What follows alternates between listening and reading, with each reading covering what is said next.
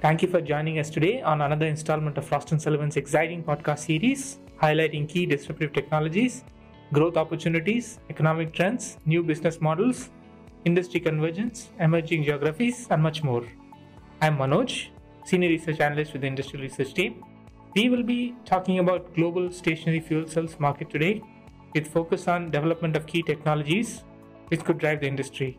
We'll also be discussing new business models and new geographies which will grow the market for fuel cells globally.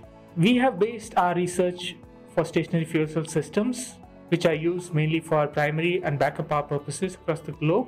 And in this research, we have discussed about 5 types of fuel cell chemistries between 0.5 kilowatt to 100 megawatt. Due to the nature of fuel cell technology and the nature of the market, we have based this research on 3 scenarios and how the market is expected to pan out till 2030, given certain scenarios like technological breakthroughs, government action, and economic conditions. This research forecasts revenue and megawatt level installations for 5 types of fuel cells on a global basis, including price prediction for each fuel cell type under different scenarios.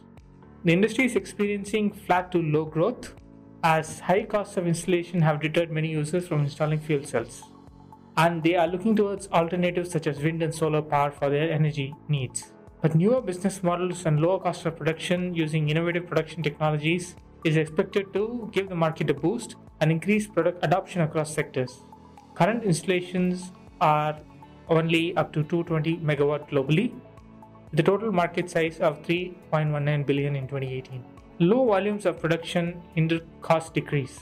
Mass production of fuel cells leads to lower cost per fuel cell, which will drive higher adoption.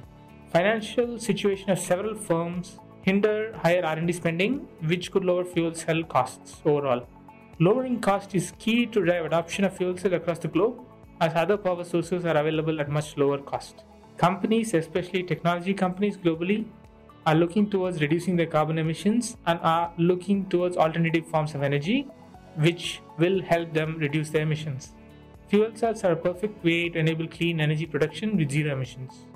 Technological breakthroughs in the form of new metals and chemistries are expected over the next decade, which could lower the cost significantly, leading to higher growth for fuel cells.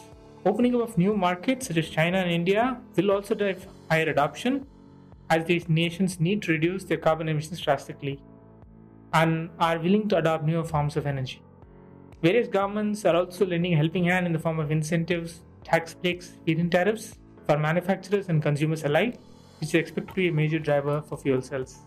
Fuel cells manufacturers who overcome these technological and cost challenges will attain higher growth rates in excess of 17% CAGR till 2030. They will also be able to install higher megawatt levels of fuel cells, with the market growing nearly to 1500 megawatt per year from the current 220. Those who are able to achieve innovative business models and easier access to funding will be able to garner higher market share globally and will be a first mover in several key large markets. On that note, I hope you have enjoyed this session. Please join us for future podcasts and become a member of Frost & Sullivan by emailing us at digital@frost.com. Thank you for your time.